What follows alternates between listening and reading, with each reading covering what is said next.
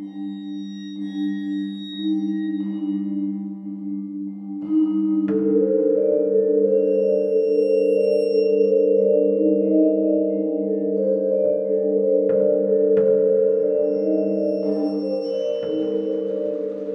hello, and welcome to Al Dente Rigamortis. I'm Review Cultist, and tonight we have some very special guests. That's our cue, I think, man. I think that is. Hi, I'm Noah Carden. Hi, I am Kyle Cardy, and we are from the terrible no-good podcast known as Maple Syrup Blood Money, where we talk about degenerate things, like Riverdale. Oh. mainly Riverdale. I gotta say, I am absolutely enamored with the name for this podcast. It's so cheesy, and I love it. Like, I'm so into it. You have no idea. Yeah, I wish I could take full credit. I think my original co-host, Dr. Leviathan, actually half gave me the idea for it, and then I just kind of ran with, like, I think I came up with Al Dente, and then Al Dente Rigatoni, Al Dente Rigamortis. We kind of coalesced with that because, you know, creepypastas. Yeah. I'm so into it. You have no idea. Yeah, it's great. It's great. Yeah, awesome. So, Review Cultist, what are we here for? Why have you summoned us? Well, see, I am actually kind of a fan and listener of your podcast. And I remember you guys actually, on top of doing Riverdale stuff on your show, you also talk about kind of offhand, monsters and stuff, occasionally. Like the Wendigo and stuff, which I was familiar with. And then you mentioned one that I was not familiar with, the Ravenmocker. And I kind of I was like, what's a Ravenmocker? And I look it up and it's like, this would make a great creepypasta monster. Like, we got the Skinwalker, we got Wendigos, we got the new Fleshgate one. Whoa. What's a Fleshgate? That is a lot of words. It is not what it sounds like. It is basically a Skinwalker, but not. It's kind of like a weird fusion of the Wendigo and the Skinwalker. It's somewhere in like southwest, United States. When people are hiking, they'll notice that there's somebody else among them.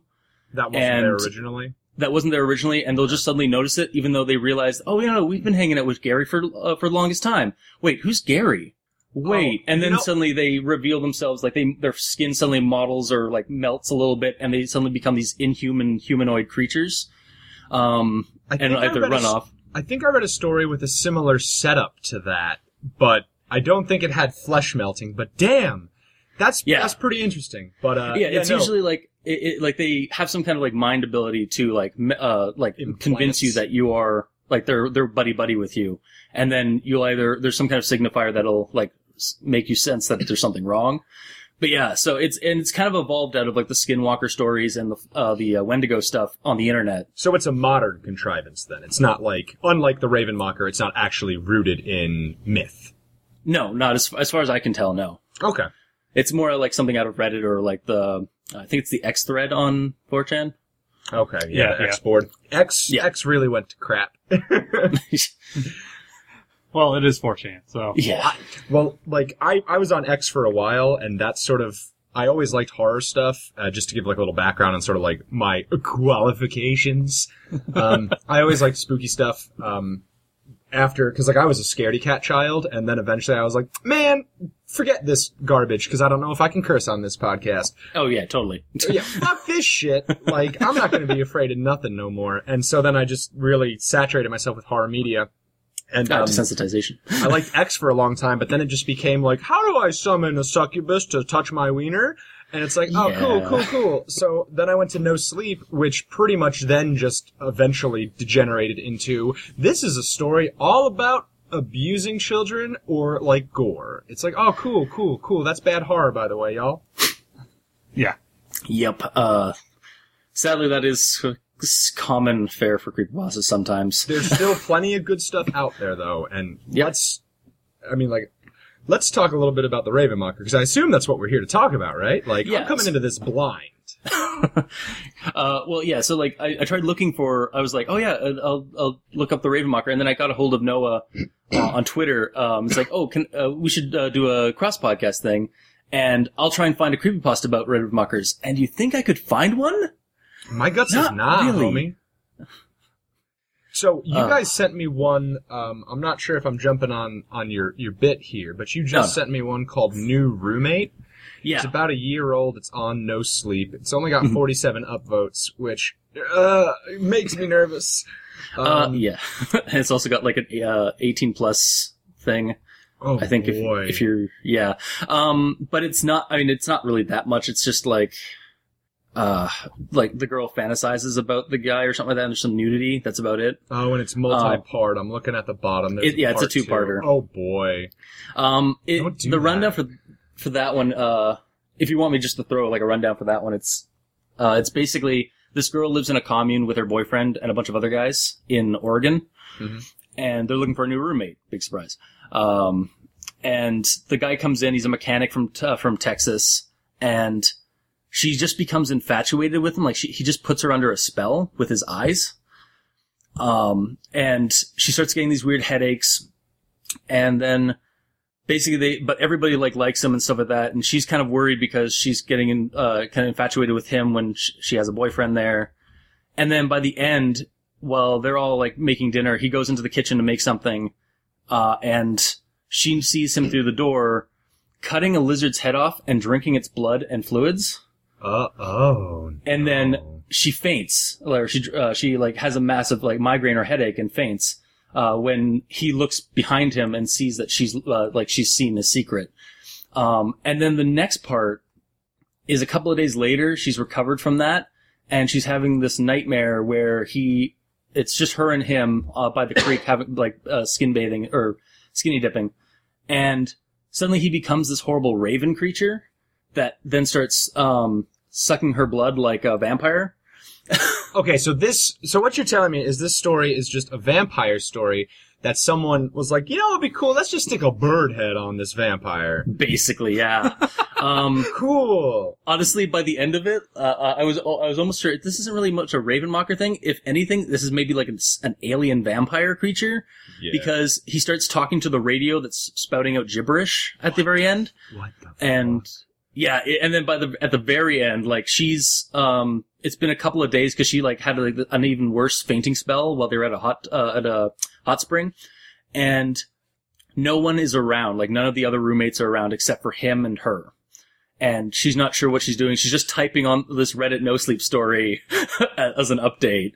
And that was the last we heard of her. Cool story. Yeah. So, and the only reason I say it's a it's kind of a Ravenmocker story is because somebody commented, it's like, oh, this creature sounds more like a Ravenmocker to me. And that's basically the only Google, like, this is basically like why it popped up on Google search. Jesus. Nice. Yeah. Well, so that was the closest I could find. And aside from like the Cherokee, like some Cherokee stories and legends and stuff. Yeah. Also, sorry. So no, I'm jumping on you. This is your show. Okay. You're the host. Also, I tried looking into it a little bit further. Like I tried to see, oh, well, he's a mechanic from like, I can't remember if it's Tulsa or something like that, Texas. Hey. So I tried looking up where that is in Texas because, when I looked up where like Cherokee, like their territories and stuff, it is kind of in Texas a little bit, but it's like so far on the south north side, or not south north side, the southwest side of Texas, where that town is, that it just didn't make sense geographically for me that it would be a Ravenmocker. Yeah, they're kind of the Cherokee. Correct me if I'm wrong, listeners, because like if anything I say is actually inaccurate, please like call me out on that. That's what I'm here for. It's like North Carolina, Tennessee, and like South Carolina area, I believe, is where the Cherokee were. So being from North Carolina, we got to hear all about the Cherokee and all the horrible shit we white folk did to them. Yeah. Which is a lot. Yeah, which is a lot, and primarily like the Trail of Tears and all that. So there was a lot of that in like social studies and stuff when I was a kid. So yeah, it was mainly like southern United States, East Coast-ish, and then we forced them westward when like we took their land and all that stuff. Yeah.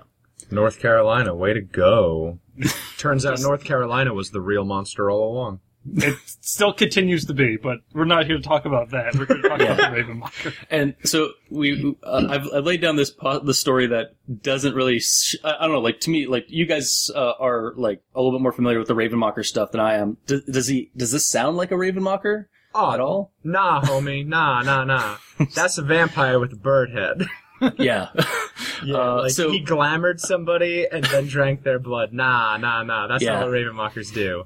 Yeah, so we've talked about a story that isn't about a Ravenmocker, but maybe you guys could actually fill us in on what an actual Ravenmocker is. Well, Kyle is definitely the more knowledgeable on this, I would say. Definitely a little bit more than myself. But it's like a Cherokee, almost like an evil Bigfoot kind of thing. A little bit. No. I'm sorry. No. I'm sorry to jump on you here, Noah, but like a Ravenmocker, a lot of the terminology that gets used for it is like witch, which isn't, like, to my knowledge, terribly accurate. I know it got featured on some goddamn Bigfoot show recently, but it's not a Bigfoot. Basically, it was like some sort of evil witch or spellcaster or like spirit Shaman? that would basically exacerbate the condition of the sick, so that way it could take their heart, eat it, and then gain their remaining years. And essentially live forever. So, they would turn invisible and fly through the air. I mean, not while invisible. They're usually only invisible while they're eating, but they'll, like, fly through the air. Sometimes they're, but some people would say, like, balls of fire or light.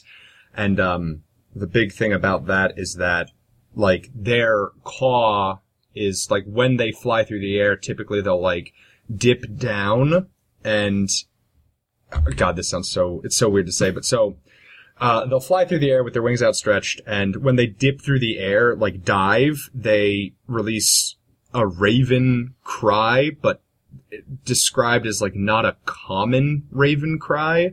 I guess it's a little more fearful than that, like when a raven's afraid, and basically that cry is an omen of forthcoming death for people in the area.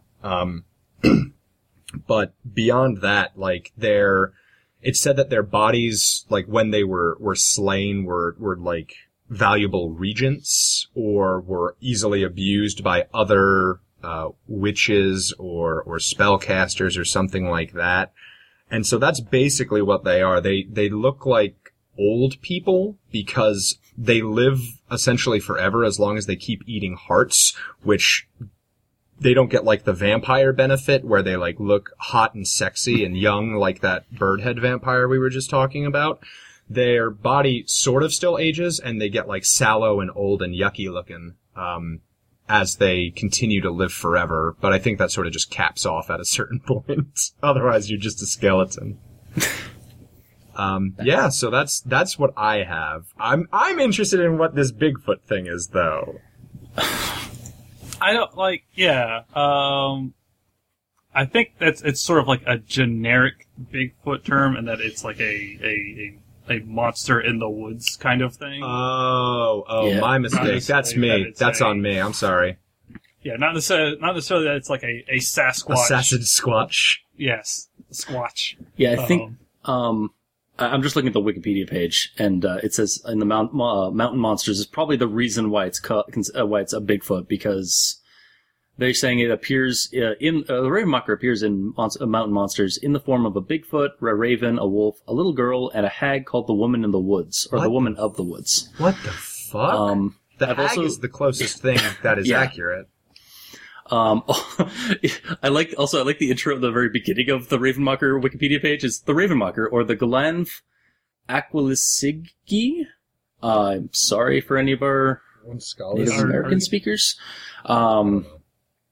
Is a evil Bigfoot and the most feared of the Cherokee witches. No. I do like that in the Ravenmocker Wikipedia page at the bottom in the in fictions. Oh yeah, is this the Walker Texas Rangers episode? Yeah. Yes, a Ravenmocker is the chief antagonist in Evil in the Night, episode 57 of Walker Texas Ranger. Oh man, I wish that we had watched this episode in preparation, because I've never actually seen that show. But I pulled up that page, and apparently it's a medicine man with the ability to cause hallucinations. You know, that could be an episode we could do later, where we all basically do a rundown of that single episode from Walker Texas Ranger. Was Walker Texas Ranger... I thought Walker Texas Ranger was just Chuck Norris kicking in the teeth of, like, evil oil I mean, barons and that's shit. pretty much what it is. Like, I remember watching it when I was a kid in the 90s, and it was just, like, yeah, it's just him being a sheriff, or like not sheriff, a Texas Ranger in Dallas, dealing with like, usually it's like thugs or drugs, and like that kind of, like crime in Dallas, basically. Yeah. We might be wrong, though, because this thing pulled a Baywatch Nights, and now he's kicking up demon teeth. Oh my god. Oh man, that sounds sick. Spin-off series, Walker Texas Rangers Trial by Fire and Sons of Thunder. Oh my god. Sons of Thunder. So, this is now the Walker Texas Rangers podcast. Yep. Yeah, well, hi, welcome to it. That's another venture we're starting. But, Yes. So, like, the only story that I really have related to Ravenmockers, it's from this book. It's called Myths of the Cherokee. It's very, very old, but at archive.org, there is a digital version of it. I was fortunate enough that a library near me had it when I was younger, so I got to read it there in their collection. Sorry. But in that, basically, the only story that's really written about it, because there's very, very little information on indigenous, like, monsters and things like that. I mean, I have a feeling that Whitey is to blame for that as well. Yeah. But basically the story is, it's like a young hunter is out, and he's like a long distance from his town, and he really just needs a place to sleep before he sleeps in the harsh environs around him. And there's no settlement within range that he's going to make it to that night. So he knows about a cabin where an old man and an old woman live, almost homesteading. And he goes there. No one's there. He curls up in the corner of the house, which, like, first up, dog, that's B&E. Like, you just broke in and now you're squatting in this old people's house.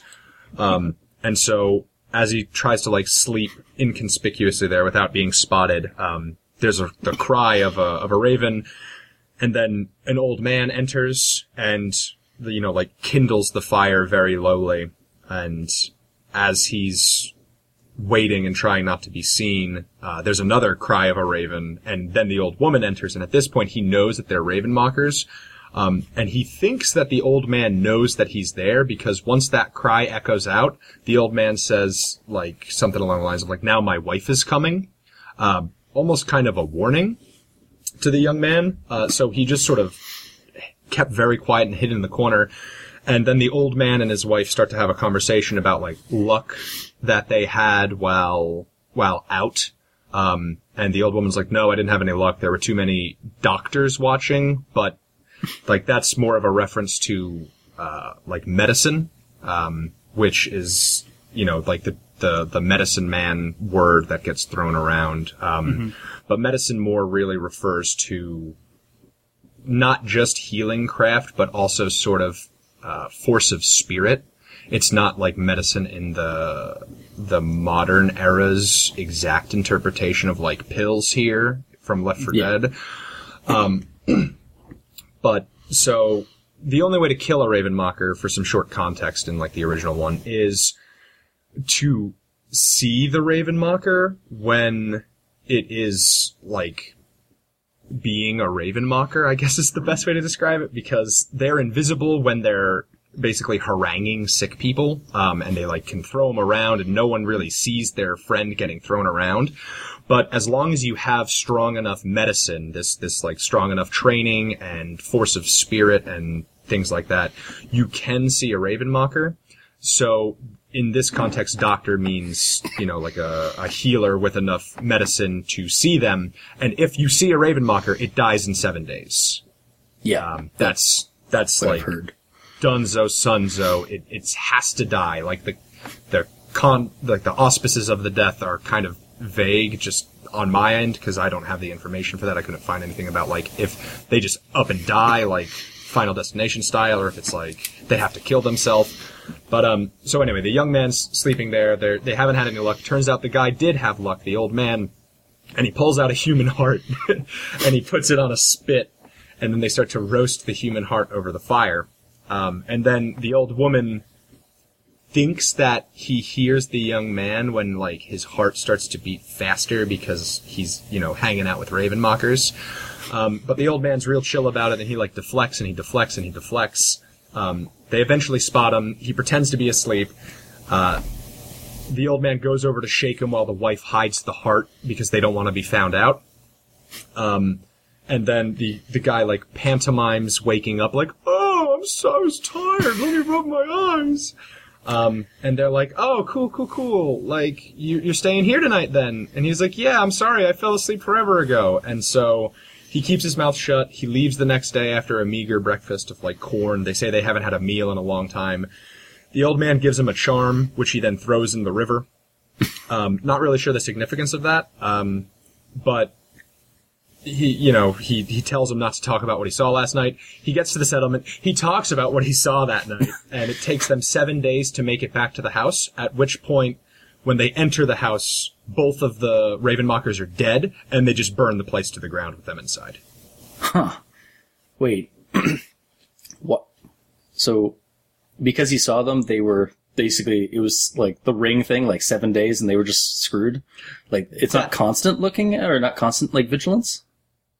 I think within, like, the confine of this story, it was more a matter of he saw them openly discussing being Ravenmockers and, like, about to eat a human heart, and he knew that they were Ravenmockers, and I think that's what triggered it. So, like, they weren't invisible and feeding at the moment. Like, when they're invisible, they mess with you, they don't let you rest, and then when you die, they rip your heart out of your chest, but it doesn't leave a mark, but the heart is missing from the body, and then they eat that. So they weren't invisible and feeding, but they were still feeding, so I think that's a technicality. I think these Ravenmockers got goosed on a technicality. Aw, shucks. Aw, beans. Huh. So yeah, that's the only story I've really found. Yeah, and that's like basically an older legend or story. Yeah. Which, I mean, still, it works, too, because... Yeah. It's not terribly modern. Also, apparently they can turn into balls of fire. Yeah. Which, I mean, rational, like, I mean, for, again, like, for, like the olden days, like, mythology and stuff like that, I could see that being, like, maybe an explanation for ball lightning. Oh, did you see that post on Tumblr too? That ball lightning? Like, straight up, that shit's magic. If I didn't know, we don't know where ball lightning even comes from. That's magic, as far as I'm concerned. I think that particular video of, like, the ball lightning in, like, the woods, I think that was actually a power line. Oh, jeez. Oh, damn it. that was behind them, because I've seen other videos with, like a stick or something on, like, an active power line, like, catching fire and, like, arcing and, like, making plasma. Oh, yeah. man. Plasma. I have not seen this, by the way. We'll have to find it for you. My wife sent it to me before. It's sick. Nice. Yeah, like, it's somebody, like, looking out their front door and across just seeing the this road, and there's, like, some trees, but then you just hear, like, this super loud noise, and you see this light, like, looks like a lightning flash, but it just goes across, like, this low line in behind these trees. Yeah, if I saw that, I'm not gonna lie, if I saw that and, like, heard that, I was like, oh shit, there's a Ravenmocker. Yeah. Like, I'm for sure. Now. Yeah, also, I'm on, nativeamericanantiquity.blogspot.com, Nice. looking at how medicine men dealt with a Ravenmocker, and it talks about how they could make like a tea that would allow them to see the natural form of a Ravenmocker. That was apparently some sort of exotic brew where algae collected from rocks and mountain stream, phosphorescent wood, and 2 types of insect plants, so cordyceps, would allow you to have enough hallucinatory properties to see a Ravenmocker. Sick. Nice. So you get real high. And you're gonna see some shit. Yeah. Then you can kill Ravenmockers by looking at them. Yeah, there's even mention of an individual whose medicine was very, very strong, and they would just go out and kill Ravenmockers for sport. Funny enough, it was you mentioned before. I'm definitely butchering this, but I apologize in advance. But I believe it's Gunskalaski was a person with strong medicine who just went around and purportedly killed several Ravenmockers just by peeping them. So just basically like a witch hunter kind of thing. Yeah, kind of. Which that is just the coolest stuff. I love shit like that. Nice. I'm just curious, like, what's up with the seeing a Ravenmocker makes it die kind of aspect of it? Like, I guess maybe it was an attempt to, because like the medicine man or woman would have to keep vigil and just sort of watch the sick, and I guess that maybe was a way to explain the necessity for having the doctors stay there the whole night. And just sort of keep watch, because that would be enough to scare the Ravenmocker away. So I don't know. That's my best guess. Like reverse engineering the myth. Yeah. All right. So you want to try and make a creepypasta out of the like because like I said, we like there's like Wendigos are all that like creepypastas for those are out there. Like Skinwalkers, although I think like we during the spring we actually did a bunch of like Skinwalker stories, and I found out that really only one of them actually was a Skinwalker story.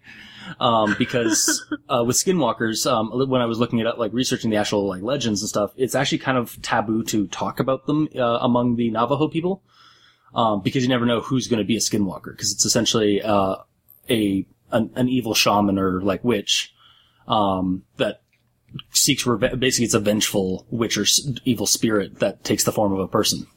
Oh, that's interesting. I assume most of the stories that aren't actually about Skinwalkers were just doing like the Supernatural TV show thing, where it's like yeah, basically that, and then that's how we got Fleshgates. Essentially, is because those stories became Fleshgates. All right, because so when I say Fleshgate, by the way, it's who flesh approved and this then word? It's GAIT, as in gate, walk. as in Skinwalker. Okay. Yeah. Because I'm imagining like a Final Fantasy Demon Wall situation where it's a gate I have like a Doom 2 kind of vibe in my head. Yeah. It's a terrible name is the important thing. Like, no, I know. And we made fun of it during our one episode, because I literally chose the story because it was called that. So there's Skinwalkers, Fleshgates, Epidermis, Tiptoers, Spiders. All scalp crawlers. Yeah. Actually, that sounds like a pretty creepy thing. A scalp crawler could be cool. It's like a hand that, like, when you're asleep, it comes from under your headboard and, like, grips the scalp of your hair. Like, that, poster for Friday, Nightmare on Elm Street? Yeah, kind of, but I see more of it like a crawling claw, sort of disembodied spectrally hand. Mm-hmm, okay. Yeah. Okay. But yeah, so like looking around online, like you can't really find anything for the Ravenmocker as a creepypasta, which are short internet stories that get copied and pasted, right? Yeah. Okay. And so I came up with some ideas, and if you guys have any ideas, by all means, I would like to hear them too. But yeah, my first one was, I actually started writing one based off of, a drive home from work one night. Because, I live in a fairly, wooded area, so, and I work with, like, the night shifts and stuff. So, driving home from, it's about a 20-minute drive out, like, along, a country road, and you're always on the vigilant to make sure, like, a deer doesn't cross you or anything like that. Yeah. It's like that up here, too. So, And, I had one night where, I was looking on the side of the road, but I should have been looking at the front, like ahead of me, because I had to brake really hard as a deer was already on the road. It just like basically showed up in my headlights. Damn. And I didn't realize what it was until like the lights were on them, and then I broke hard and luckily didn't hit it, but shit. But yeah, so there's that. And then I remember there was like a couple of weeks ago, I was like basically taking an extra couple of hours on the night shift, and I really wasn't feeling very good and like ill and stuff. And I was like, I really should be home. Shouldn't have taken this over, the extra couple of hours. And so when I got to doing the Ravenmocker stuff, I was like, I can combine these two stories and just replace the deer with the Ravenmocker. Okay. Like an old woman or something like that on the road with this guy driving, from work when he's like got like the flu or something. And then, or he's been like maybe on like a long ass road trip or something like that. And yeah. Because I've recently been out to a couple of places, mainly Missouri, meeting some friends of ours actually. Mm-hmm. And like, you know, driving through Appalachia, like as it's getting to be night and stuff like that can get pretty creepy. And you know, it's got the whole sort of Cherokee connection and everything like that. Something like out in like the Great Smoky Mountains or something like that. I'm into it. I'm into this. I can get in on this. Okay, so what if... So we're going with like the sort of more classic, almost Japanese style of unfortunate thing happens to in like a person that doesn't deserve to be punished. Yeah, basically. Not and like then they encounter something, right? Okay. So what if we combine this a little bit more? We take it to the next step. So let's make our protagonist a very good person. Almost foolishly so. And maybe he's driving, and the old woman appears in the headlights, right? Yeah. We maintain that. He stops, the old woman's okay. He gets out to because it's a human being. It's not just a deer. So he gets out and he asks if she's okay. And she's like, oh no, my car broke down, a couple miles. I've been walking for a while now just to see if I could find somebody. So he decides to give her a ride. So now we have that classic Americana hitchhiker fear mixed with this, and that'll give the Ravenmocker more time to sort of progress the story. You know what I mean? And I don't know, where should we go from there? Like maybe when he gets to a certain point where they get to where the car is supposed to be and there isn't one, and then I could almost see he's like, oh, that's weird. Like you sure this is weird? And he looks over and she's gone, or she's just vanished. And there's a light far in the distance of the wood, like that fiery kind of flight. Okay, so then like a St. Elmo's fire kind of thing. Yeah. So sun down, sun up. What happens to our poor, unfortunate protagonist? Maybe it's sort of he obviously goes into the woods looking or trying to follow whatever this light is. Oh, we want to keep it in the confines of one night, or do we want to stretch it out? I was thinking of a one night kind of thing. Okay. I can buy into that. So kind of almost like a Dead by Dawn kind of angle. Yeah. But it goes looking for it and maybe finds some, well, no. I don't know. I was thinking stumbling upon the Ravenmocker's den. Yeah. Kind of thing. Okay. Maybe either a shack or some kind of I don't know, maybe it's a little too cliche, but a cabin in the woods. Yeah. I was thinking maybe more, instead of going to the car, he could be taking the old woman home. Okay, so now we're also kind of pulling in that La Llorona kind of thing. The hitchhiking woman in white. Yeah. Oh, yeah. Damn. Because I keep kind of thinking of taking her home and then kind of getting stuck there. Okay. So his car suddenly stalks him. Yeah. Okay. So it kind of goes from the hitchhiker story to almost a haunted house kind of story. Okay.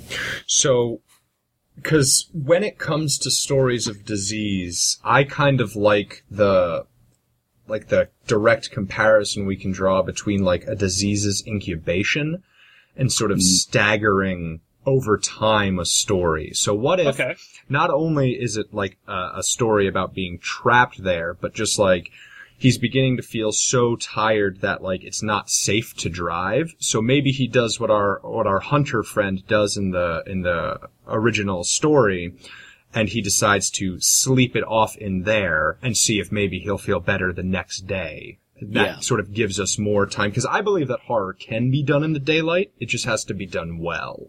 Yeah. Okay. How about he goes to drop the old lady off, or like goes to get gas and drops the old lady off at her car, and then he starts seeing the lights later.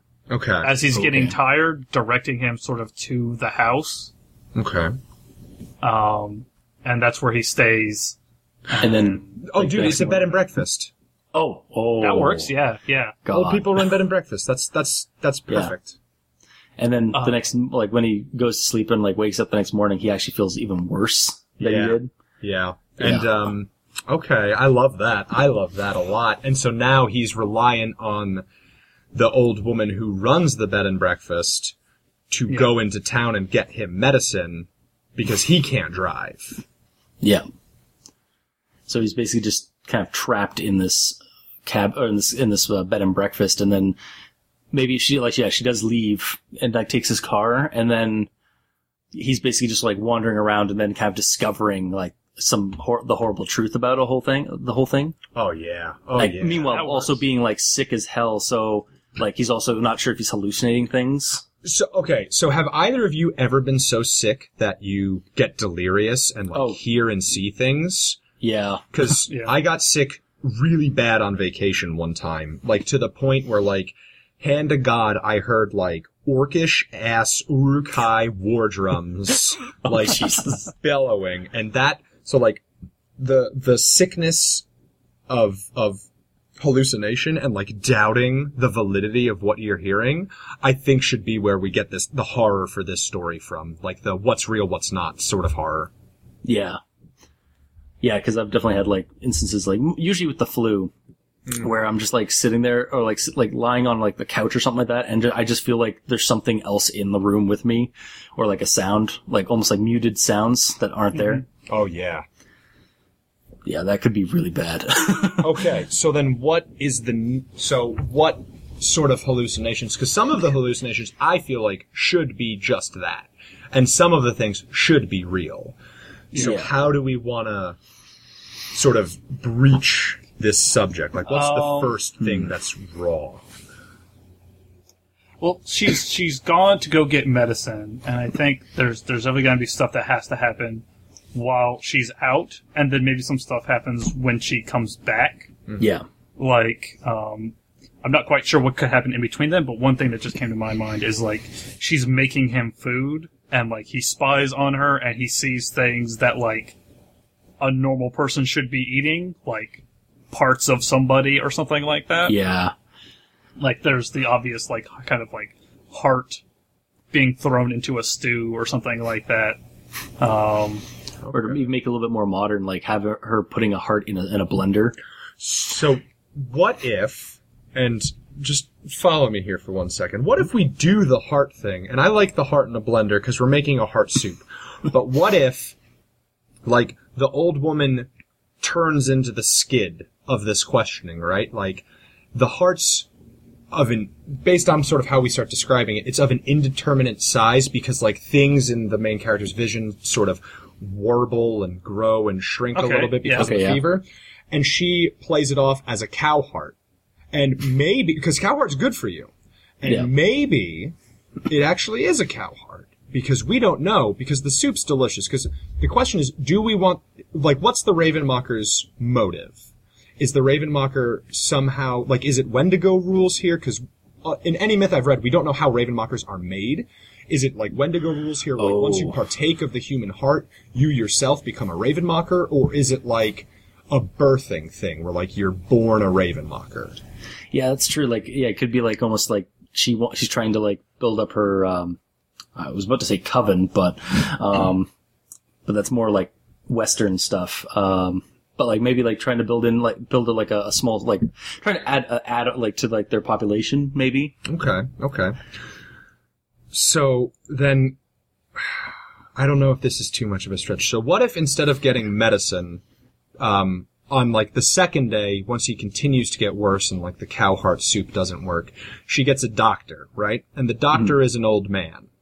And the twist of the story is more than just that the old woman is a Ravenmocker. Maybe she is an old woman, and it was a cow heart, and it turns out that the situation is getting exacerbated by the house visits of Dr. Ravenmocker.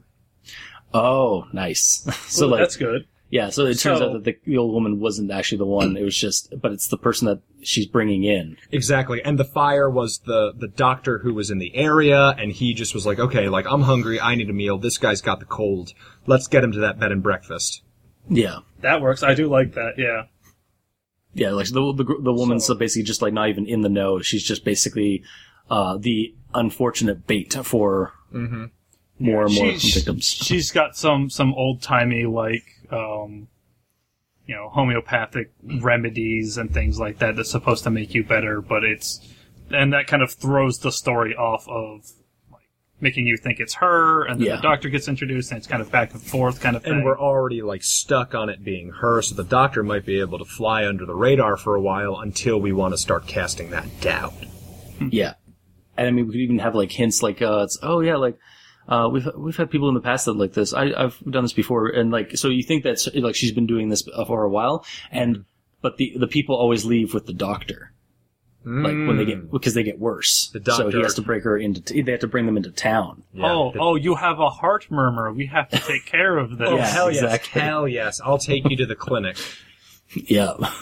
And then fly you to the hospital. Or I was gonna say like that, like the clinic is his lair, like it's actually like to add like a little bit more to like the modern, like give a modern twist to it, like the practice is his like family of Ravenmockers that they do it like across like a couple of counties or states. Oh hell yes! So there's like a Ravenmocker like medical conspiracy network. What? Almost like a Night's Black Agents kind of thing. Oh fuck! Oh hell yes!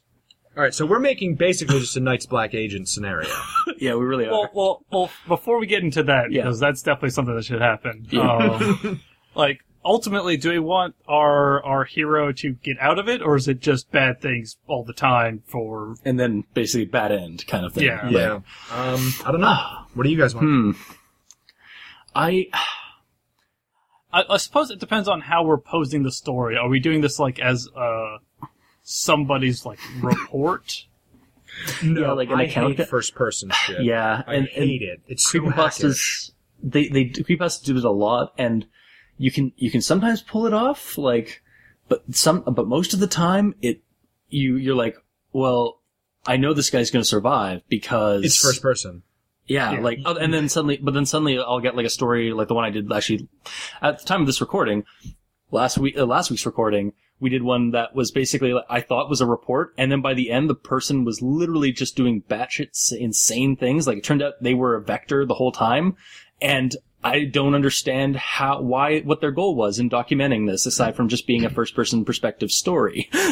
Yeah, like, the first-person perspective either ends with the obvious survival, or it ends with, like, and then the last thing I saw was the axe coming to fuck my head up. It's like, how did you write this? And now I'm a ghost typing the story. Yeah, I hate that shit. I hate it. I mean, I'm writing a story currently in the first person, which I did it more as a challenge, but it's certainly not a horror story that ends with, like, and then I was the demon.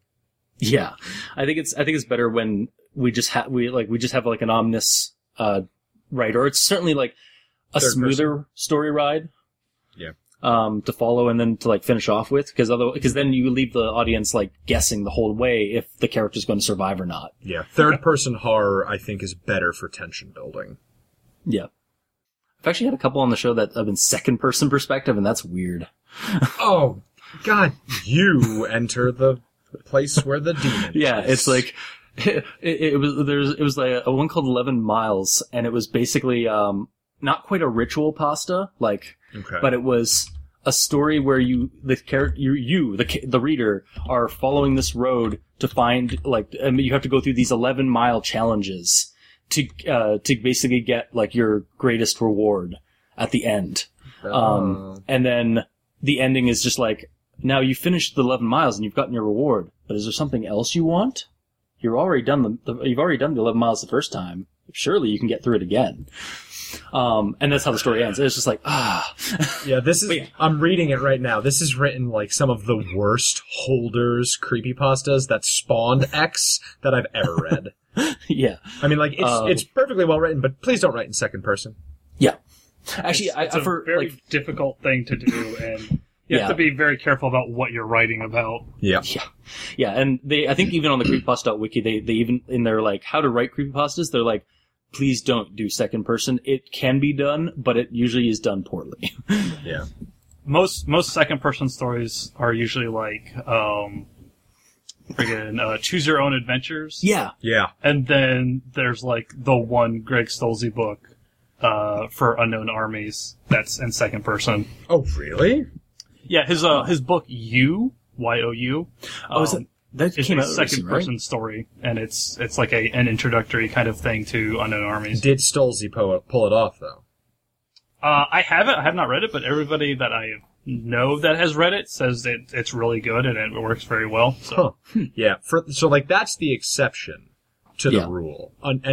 Usually, and this is such an elitist asshole thing to say, and I apologize, I don't mean to sound that way, but like, usually if you're writing something, like, you are not the exception, you are the rule. Yeah. Yeah, and also, like, when you're writing it, usually you need a lot more, like, for that kind of story, you also need a lot more a lot more editing needs to be involved, so you can make sure that it is good. And unfortunately, with creepypastas, we usually get, at best, second, third drafts. Yeah. And at worst, like, I wrote the story as I was posting it. Oh, man. And, like, I mean, like, that's fine for, like, getting critique and, like, writing and some of that, because I am, like, at least half the time, like, I think people do post those things to get that, but sometimes they just post it thinking it's the greatest thing, and then they get angry when somebody tries to critique it.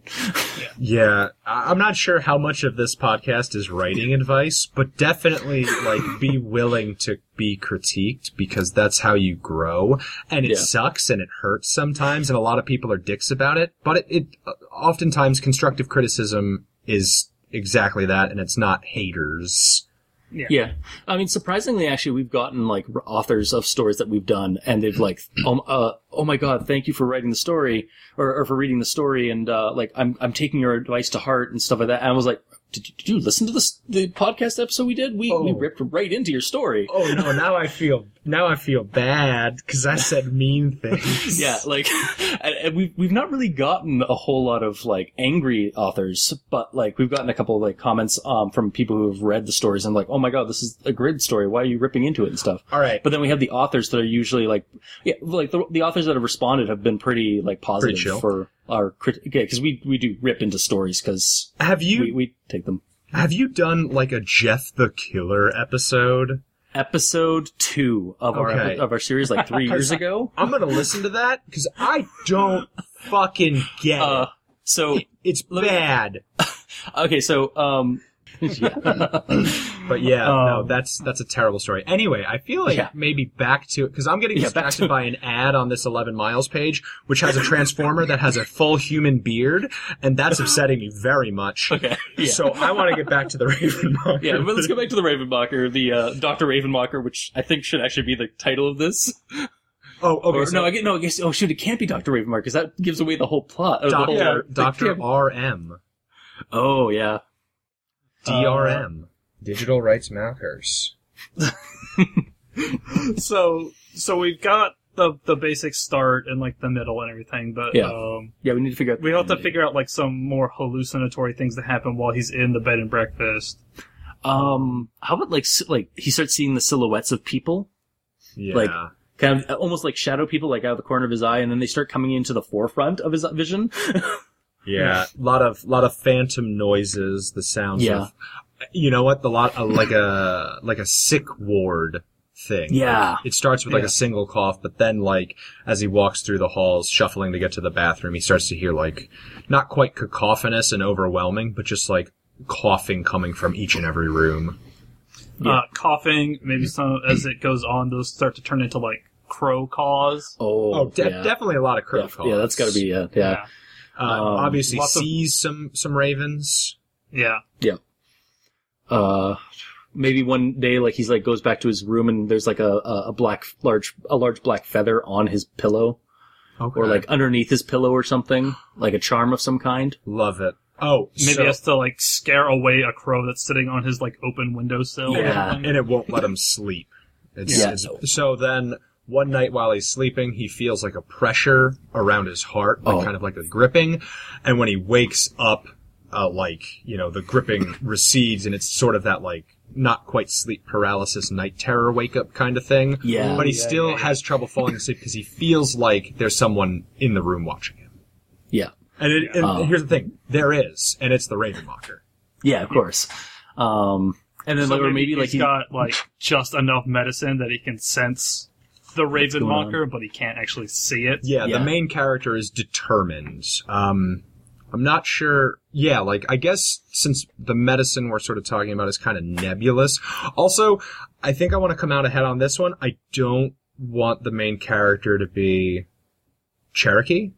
No, of course not. Like, yeah, that feels a little... That feels super ham-fisted and, like, not super cool to, native indigenous peoples. Like, I'm not saying I want him to be a white boy, but I am saying that, like, I don't want to fucking have a goddamn Cherokee character and then name him like Shadow Moon or something insensitive. Oh god, no. Like, that's terrible. Like, I think I named the character in my story JJ, just because I knew like, well, I based the character loosely off of a just for a name, some like a hillbilly guy I knew named JJ. So, but yeah, I think any sort of descriptions of the main character should be very nebulous, just so it can be. Yeah. You can let the person fill in the blanks. It's a pants character. I don't even think we need to gender him. Like, anybody can slip on this character. Yeah, definitely. Yeah. Okay. So there's our hallucinations. I do like, actually, there's one thing about the hallucinations at night, like, he thinks somebody's in the room or something like that, and maybe he like catches a glint of like eyes in like the corner, and then he like says something, and a raven comes out of the shadows or something and exits the room, like goes through the window or something like that. Yeah, through the open window. Yeah, kind of like that Rasputin scene in Hellboy. Nice. I'm into it. Another actually idea, I know, like, this is a separate idea for like a Ravenmocker story. Kind of taking it from the fireball aspect, or like the fact that they appear as like a fireball in the sky, or like, and then with the weird cawing sound. UFO watcher, mistaken UFO. Yeah. Ooh, yeah, definitely. Like sometime in the 90s or 80s or something like that. Even nowadays. I'm not entirely sure how big saucer watch stuff is now, but yeah, like there's a lot of sightings of like balls of fire, or like that, yeah, like lights in the sky at night. And weird sounds. It's definitely not as big a thing now as it was in like the 90s, but yeah, we could definitely go that route with it, where it's and it's not actually like aliens or anything like that. It's just basically mistaken identity, like because of the trends of that period. Mm-hmm. Okay, so you could have like a saucer watch crew chasing down like ball of lightning that turns out to be a Ravenmocker, and then they all get eaten or something. That'd be such a good one. Or there's somebody among, like, some new guy on their team. And he's a flesh gate.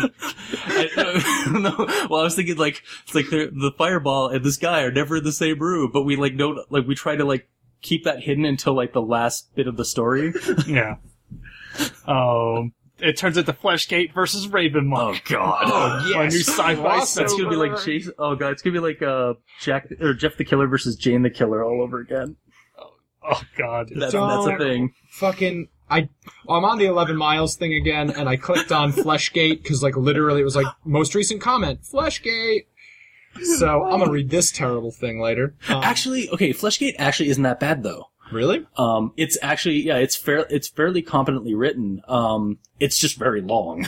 Oh yeah, there's an hour-long, like, reading of it. Holy shit. Yeah. Anyway. So, yeah, that's a different story. The story. So, the doctor comes after we get a healthy amount of hallucinations, offers to take him into town to go to the clinic. So how do we end it? Like that's the most important thing. We have to stick the landing, because so few stories do. how about for like kind of as an ending, like maybe like a nebulous kind of ending, or like kind of like dun dun dun. The doctor's taking the guy into town to his clinic, but then he passes the clinic and goes down an old road to like an old like abandoned hospital. Like, oh yeah, no, that wasn't my clinic. This is my clinic. Yeah, you could do something like that, or maybe just out into the woods. It just like goes. Yeah, just doesn't even make it into town. Just basically drives down another road. Ooh, how about he takes him out into the woods and like the guy's so sick he can like barely even walk, so the doctor just hoists him like fireman carries him out into like a spot in the woods, and like as the guy's like he's coming in and out of like consciousness, when he finally like kind of wakes up, he's in like a kind of clearing in like the middle of the woods, and just like the trees are just filled with ravens. Oh god. Okay. And they go into like a clearing or something. Yeah. I want to play in this space that you have created just now, because I was thinking that maybe it just goes to the clinic, we tuck him in, and that's that. But I like this idea now with this additional detail. The Ravenmocker puts the main character down in a cot and tucks him in, because he has to kill him when he's sleeping. Like, that's their whole thing. So he's going to make him very comfortable in this little place, and then he's going to rip his heart out. And so we just need that strong, punchy ending, and I like how weird this cot thing is. I don't know, it's so out of place. So is the cot like in the woods, or is it in? It's like a pristine, perfect cot in the middle of the woods. Oh, and at this point, we don't know if this is a hallucination or not. Yeah. I almost feel like I kind of want to go like it's not just a cot; it's like a full-on bed. Okay. Out in the middle of the woods. Just in the middle of the woods. I was thinking hospital cot, but there is an allure to like a king size, like a California like king. a full-on like 4-poster bed out in the middle of the woods. Just straight up, he's like, I've got to be dreaming about this. Holy crap. I do think him being laid down on like a table, and then he's like hallucinating it's a cot to a bed or something like that. Like every time he kind of like looks at it as he's like about to fall asleep, it kind of changes into something. Yeah. Okay. And he's not quite sure. Like, it could just be a big pile of leaves. Or like a very large like stump of some kind. Yeah. Or a slab of stone, if we want to go a little bit like an altar of some kind.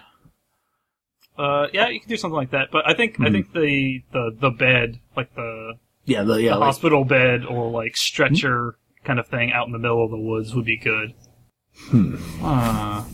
Maybe. I hate to go like the abandoned hospital isn't terrible just because it kind of gives an example of like it is a little bit of a trope. on the nose for my it is. It's a little, I don't want to say cliche, but it's a little cliche. No, yeah, it's a trope. Abandoned, like going to being taken to an abandoned place or something. Because like I like that the Ravenmocker is one of the creatures that's hiding in plain sight. Yeah, you know, I'm very into that. So another idea is like so he's put on this like just another idea I had for like maybe his hallucinations of the bed and stuff is that like he's brought out to the woods into that clearing, and like the birds, like the crows or the ravens are all like surrounding him like in the trees and like all around.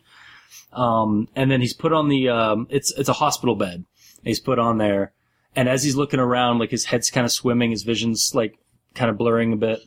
He starts seeing all the birds in the trees, and then suddenly the birds in the trees, like for a brief moment or something, almost look like a observation doctor's room. Yeah, doctor's observation room. Ooh, that's good. But like all the birds are still there, but they're all like a little bit larger, maybe, or maybe they are just all suddenly all become like people. Old. I like or like lost souls. He could be put down on like the bed altar kind of thing. Yeah. And it's like high noon, so the light from the sun is like directly over him, so he's having like a really hard time like focusing. Yeah. So it goes in between, like you said, like the sun and the observation light.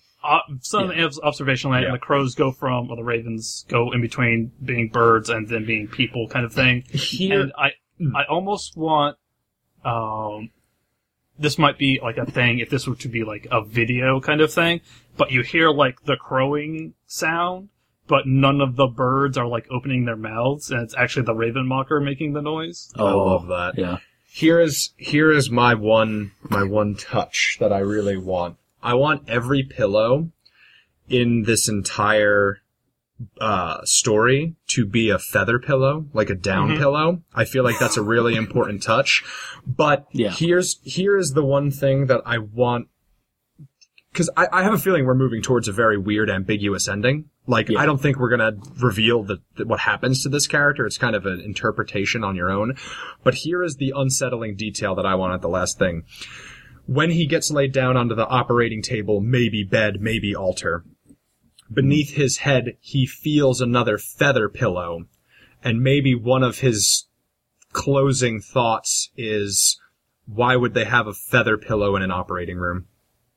Yeah. Ooh, that's good. I think that's probably the good place to close that's basically where to close it, yeah. I think when he's being taken to wherever he is going, we don't actually see if it's a hospital or not. Yeah. Like he's being like the doctor loads him into like his old timey like ambulance or something like that. Yeah, something big that he can lay out, like stretch out in. Yeah, it's actually a hearse. Yeah. Well, it's like the old Cadillac ambulances, like the one they use in Ghostbusters. Yeah. Those also used to be used for hearses, just because of like how they were designed. Yeah. Yeah. So it's something like that, and he's being taken to, like, he thinks it's a hospital, but he's not quite sure, and like he gets glimpses of trees and then glimpses of buildings and things like that, but he's so in and out of it that he can't really tell where he's going. Yeah, we're never quite sure whether or not if he's being taken out into the woods or being taken into a hospital is unknown. Yeah, because we've already sort of stated that this is a wooded region with like sparse buildings and things like that. So like the glimpses of building might just be driving past a building. Because like last year at Gen Con, you remember how sick I got, Noah? Oh, I got definitely. crazy sick. The drive back, I literally thought I was going to die, and like I had a crazy high fever. Like we went to the Cracker Barrel and I was like, guys, I don't think I'm going to make it home. Like I think I'm going to die in this car. And the drive home was just like that, because we drove through like rural Ohio and rural Pennsylvania, and it's just that, and it's super goddamn terrifying. Ooh, that could be interesting, doing it in like kind of in between the Appalachians and the Rust Belt kind of area. Yeah. Where's the Rust Belt? Is that Pennsylvania area? It's mostly like New England mountains areas. So it's a lot of it is in Pennsylvania, like Pittsburgh and all that is like big Rust Belt area. The Ravenmockers might have migrated. We're in a postmodern world. Yeah, like that first story, roommate. Like I kind of like geographically, it kind of didn't vibe for me. Like I feel like, and it's also a thing with Skinwalkers. Like I feel if you're going to do a Skinwalker story or a Fleshgate story, it's got to be somewhere on the West Coast. Mm-hmm. Yeah, and like where Wendigo always. Whenever I think of Wendigo, I think of like Canada. I think of by the Great Lakes area, Pacific like Ohio Northwest. area. Yeah. Oh, really? Yeah. Pacific Northwest. I guess, yeah. I usually think Rockies, Canada, Cascadia, so like the Pacific Northwest. Okay. Pretty much anywhere where it's mountainous and northern. Yeah. Yeah, I think up here it's kind of, well, the Wendigos are kind of like, it's kind of one of our big Indian monsters or Native American monsters. Oh, really? Cool. Like there's that one, and then there's the Mishi Peshu, I believe, which is in the Great Lakes. It's basically the king of serpents. I'm into this. And it's a lake monster that's basically in Lake Superior, but it can travel through all of the Great Lakes. Like it's known in the small lake that I'm near, and it's not even one of the Great Lakes. We're just near it. Like I'm kind of in between a smaller lake and then like Georgian Bay area. So it's, even in that lake, there's actually a legend of a creature that the Native American tribes, like the Ojibwe, feared. That's awesome. Yeah. And, there's a couple of, like, primary, legends, but then, like, the Wendigo is one of them, and then there's this Mishi Peshu one, and then there's some other ones. But yeah, like, those are the two big ones that I know of. Awesome. Coming soon, Monster Stocks. Yeah, seriously. Oh, dog, yes. Let's at least do, like, a prototype episode of Monster Stocks, because listen, anytime you want to have me on this show again, hopefully you like me, I'd be happy to come on, because I don't get to talk about horror with most people in my life. Yeah. So, this is super refreshing for me. I never get to talk about this shit. Nice. Yeah, for sure. We'll have, we'll do, basically whenever you guys come on the show, it's like, Al Dente Rigor Mortis presents Monster Stock. Monster Stocks! Yes! It's happening! I kind of get the feeling that this is kind of Monster Stocks to a degree, or like a prototype to it, because like, again, like there's no creepypastas for these monsters, but I feel like there should be more, like, exposure for them on the internet. It's a buy episode of Monster Stocks. So funny enough, this is a little self-promoting. I'm not sure if it's out yet, but I've done freelancing work for Peg Inc., Pinnacle, the guys who do Savage Worlds and Deadlands in East Texas University. Nice. Yes. And I love the Ravenmocker so gosh darn much that I made it the antagonist for one of the one-sheet adventures that I sold to them. And nice. It's like set in the modern East Texas University. So if that is out, I will shoot them an email, see if I can maybe get a link to it, because they're free to download usually. I love Ravenmocker so much, and if you like playing role-playing games, like I assume some people that listen to this do, check that out, because Ravenmockers are great, and so are role-playing games, and I'm very excited about this. Yeah. Yeah, no, we actually, they're up, is what I want to say. I want Ravenmocker stocks to be up. We need more encounters with Ravenmockers. Yeah, like, and that's the thing with, like, going on to, like, RPG stuff. Like, Call of Cthulhu is great, but everyone knows those monsters. So. Yeah. The mythos is done to death. They're like zombies to me. Yeah, like, I like actually, when I run games, like, for my home crew, I actually do not use the mythos. I use either my own stuff or something I found from other legends. Okay. To pick away at, because, like, they don't know much about, they don't really even know the mythos, but I can just, like, again, like, the world is full of, like, horror and monsters in legends, and so. There's so much more interesting stuff than Lovecraft. Like, so. And I mean, like, we've had, like, 30 some odd years of the role-playing game for that one. Like, the system's good for it, like, for using anything. And like we said earlier, Night's Black Agents would be, like, has a good, like, monster creator, system. Mm-hmm. Like, the vampires and stuff like that. But, like, it wouldn't be that hard to tweak it slightly to be a Ravenmocker. Oh my god, okay, so, like, we're obviously gonna have to, like, play, some game together at Gen Con, because Crazon, you're coming to Gen Con, right? Not this year. Oh, traitor! I had to trade Gen Con for a trip out to, Newfoundland, because, I have family business going out there in August. However, I get to go check out, fairy folk traditions in Newfoundland. Oh, that sounds sick. Damn it. Yeah. I was gonna say we should all hang out and play like a horror game at Gen Con, but no, yeah, I can't bust your chops because that sounds fun as hell. Yeah, no, I plan on taking photos, there's a town that we actually did a creepypasta actually for, while I'm gone, that's set in Newfoundland. I found one that was set in Newfoundland and is based around, the Fae folk.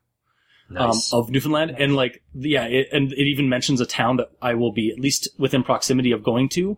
So I can actually, like, take photos or video of this town that exists in a creepypasta, but also exists in real life and is steeped in fairy lore in Newfoundland. Oh, hell yeah. Oh, hell. So, that's real cool. Yeah. So look forward to that, listeners, because I think I'll be posting this before August, so. Okay, cool. Excellent. I think we got it, though. Mm-hmm. I think we have the story. Yeah. Like, we have the hook, we have the ending, and we have all that juicy meat in the middle. Yeah. Yeah. Cool. Just I don't know how else to read this, or write this. No. Oh, yeah. Please do. I'd be excited to read it. Yeah, definitely. Yeah. All right. Is there anything else to say about this then? Like, do you guys have any other ideas for, like, a Ravenmocker story? Because we did touch on, like, I mentioned the UFO idea, but, like, yeah, that one's kind of a little bit more. I mean, we could talk for hours about different stories that we could make. Because I like the idea of, in the Peg Inc. adventure that I wrote, it was a college nurse. There's, like, been an outbreak of kissing flu, like monos. There's an outbreak at the campus. And it turns out that the campus nurse has basically forced a Ravenmocker to be her familiar and is using that to punish the school and gain immortality through, like, a modern lens of STD crisis. Oh, goddamn. Oh, that's interesting. Yeah. That was my hook for it. Nice. Yeah. I think next year I'll be going to Gen Con, or I'll be trying to, so we definitely got to get some games in on that. Oh, for sure. We'll definitely have to hang out. Yeah, and actually for our, because Al Dente has a Patreon, I will sometimes post creepypasta-based actual plays that we do, because I also record my actual games on occasion, and we have like actual play rigor mortis. Nice. Yeah, it's like this. It's our like kind of branch off of the main show. But yeah, if we record that and like see how that goes, that would be pretty cool too. I'm into it. I've never done an online tabletop game, but if we even want to try to do an online tabletop one, I could get in on that because I'm willing to try it. Yeah, well, because we're doing over Skype right now, like that seems to be working pretty well. So yeah, I feel like the delay isn't too bad. No. Also, I think you mentioned, I don't think we mentioned it, but you mentioned off recording Silverjohn or oh Jesus. Yeah, we totally glossed over it. So, Silverjohn was like one of my main interactions with Ravenmockers. Basically, Silverjohn was written by this dude, Manly Wade Wilhelm, who basically wrote like American, I guess the closest equivalent is like Penny Dreadfuls. So like dime store ass, cheap ass, short stories, kind of Wellesian almost. And his character, that was one of the focuses of his like American frontier post Civil War exploratory stories, was this guy Silverjohn. And Silverjohn's dope as hell because he's this guy who travels across the unsettled American central and central western, and basically encounters all sorts of local boogity boos and deals with like evil ass humans while helping people and solving problems. The coolest little touch that I really love about him, and I've always wanted to play like a bard in Ravenloft with this as the gimmick, is that his guitar, he's called Silverjohn because the guitar's strings are pure silver. So like the music that he plays can sometimes have preternatural effects. Nice. Yeah. I'm looking at the Wikipedia page for it, and yeah, wandering singer who carries a guitar strung with strings of pure silver. Yep. He's a veteran of the Korean War and served in the U.S. Army as a sharpshooter. Yeah. Jesus. It was written more in like the 60s and 70s, so it was sort of once the West start to lose its luster, and before like the Wayne boom, I believe. But holy moly, it's super interesting. And yeah, he is a veteran of the Korean War. Like, it's relatively modern. He has an implied mystic link of some sort to John the Baptist. Yeah, I saw that. Yeah. It's so good though. The thing though is that the books are, one, hard to find, and two, they're written very old. Like, it's not quite like reading Shakespeare, but like some of the way that it's written is fucking hard to read. With is it like modern Lovecraft eye. levels? It's I don't know. It's not, so like not Lovecraft wrote in like New England bullshit, which is easier for me to read because I sort of live nearer to New England. This is written very much like Noah would probably have an easier time reading this than I would. You'll probably have a very hard time. It would probably be equivalent for Lovecraft for you. Yeah. Stories set in Appalachian Mountains of North Carolina, so yeah, probably. Yeah, you'll probably understand a bit more like the ken of the speech. Apparently, Mike Mignola, creator of Hellboy, has an homage to him in one of his stories. Oh, really? It's the Crooked Man, right? Yeah. Yeah. I have that. I have to look that up. But yeah, and he has a story that had the Ravenmocker in it, right? Like, The Old Gods Waken? Yeah, The Old Gods Waken is like the first novel of Silverjohn. I think it came out in 79. And I don't believe it's a compilation, but I wasn't like alive, so I'm not 100% certain. And pulp series like this are kind of hard to get accurate information on. But it's a novel that goes across like a couple of different encounters that Silverjohn has, some mundane, some non-mundane. And the Ravenmocker story is sort of tied more to like druidic things. And I believe, and forgive me if I'm wrong on this, it has been many years since I've read Silverjohn.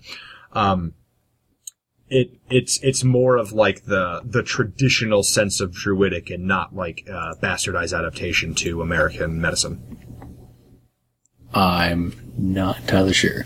Yeah, like I know. I'm saying like for listeners out there, anyone else who's read it, like forgive me if I'm mistaken. I read these books when I was like 15, so it is very difficult to parse out the memories from the altered memories. Yeah. Well, our listeners can feel free to send us an email, and I'll leave the email at the end, or outro bit. And then I'll forward anything to you guys. Okay, cool. Nice. Well, this has been a blast. I have enjoyed this very much. Yeah, this has been awesome. I think we're pretty much good then. Thank you for having us. Yeah. Yes. Thank you very, very much. We'll definitely have you on Maple Syrup Blood Money to talk about some of the horror Archie comics. I've been reading them, so I've got volume 1 of Afterlife with Archie and Sabrina, The Chilling Adventures of Sabrina. I've been about halfway through that one right now. I haven't read any Chilling yet, so it'll probably be Afterlife, but I'm super excited. Yes, we'll definitely have to have you on very, very soon to do that. Yeah. Actually, speaking of that, do you guys want to plug anything or promote anything before we kind of sign off? Sure.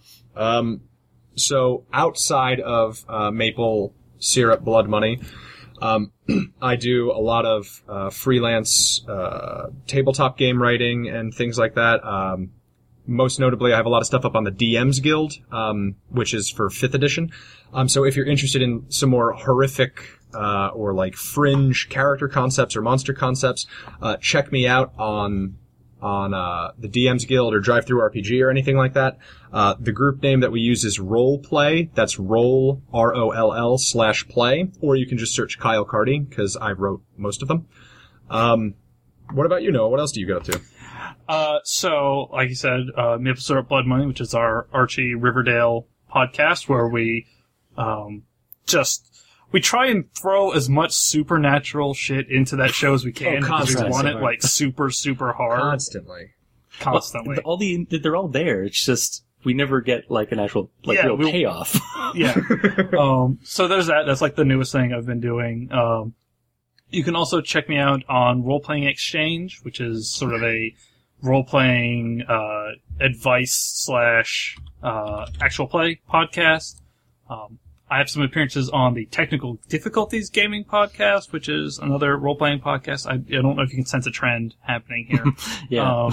And then you can also check out the old show I did, which is kind of on indefinite hiatus, called Fistful of Misanthropes, which is, once again, more role-playing. There's a lot of Shadowrun and Warhammer Fantasy on there, so if you want to check that stuff out, you can go and look at that. But yeah, that's pretty much it.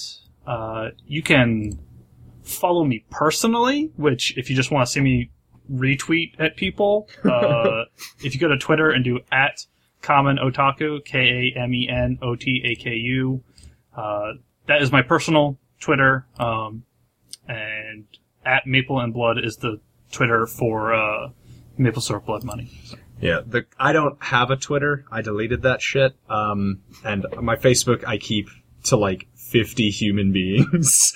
But if you want to check out sort of more of the stuff that I do, you can check out roleplaystudios.tumblr.com. That's ROLL Play Studios, or facebook.com/roleplaystudios.